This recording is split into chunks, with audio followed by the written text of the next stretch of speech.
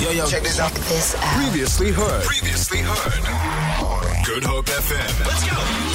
Have you ever watched a show and you watch the show and before long you find that you're speaking like the people on said show? 100%. Like you're being inspired by them, like they're taking over your personality or you're adopting theirs. You know that I'm rewatching Ozark again, right? Not the whole thing, just seasons 3 and 4. Only 3 seasons 3 and 4. And Ruth, we all know, Etalat.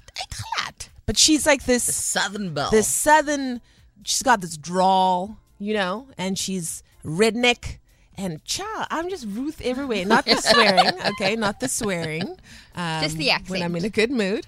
But the accent. Yeah. I am just talking like this all the time. And I feel like when I go to the shops and I'm like, do you have milk? A pint of milk. Today. Like, why y'all out of milk? I'm just like, whoa, Leigh-Anne, you need to calm down. Calm down. Bring it down. Yeah, you said the same thing happens to you, Delucia. All the time. So yours is a deep show, very dramatic. Yeah. Mine was not. So the one show that really I picked up the accent was Geordie Shore. Ooh. So it's very much like, how you doing? You're right.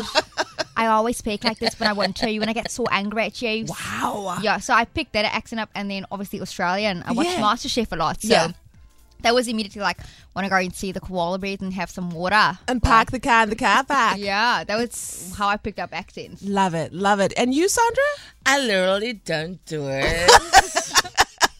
I can't. Ever? But you're doing like right now? I think that one is somehow years of Kardashians just like drilled into my brain. Oh my gosh. I can literally cry. Say Bible. Say Bible. Whenever they do that, I'm just like, stop. You need to just stop. Oh my gosh. I hate it. I know. We do actually hate it, but then we love it at the same time. Yeah. That's why we're doing it. Oh, we can't help it, people. We can't help it. Feel it. For more, tune in to goodhopefm.co.za. It's all you need.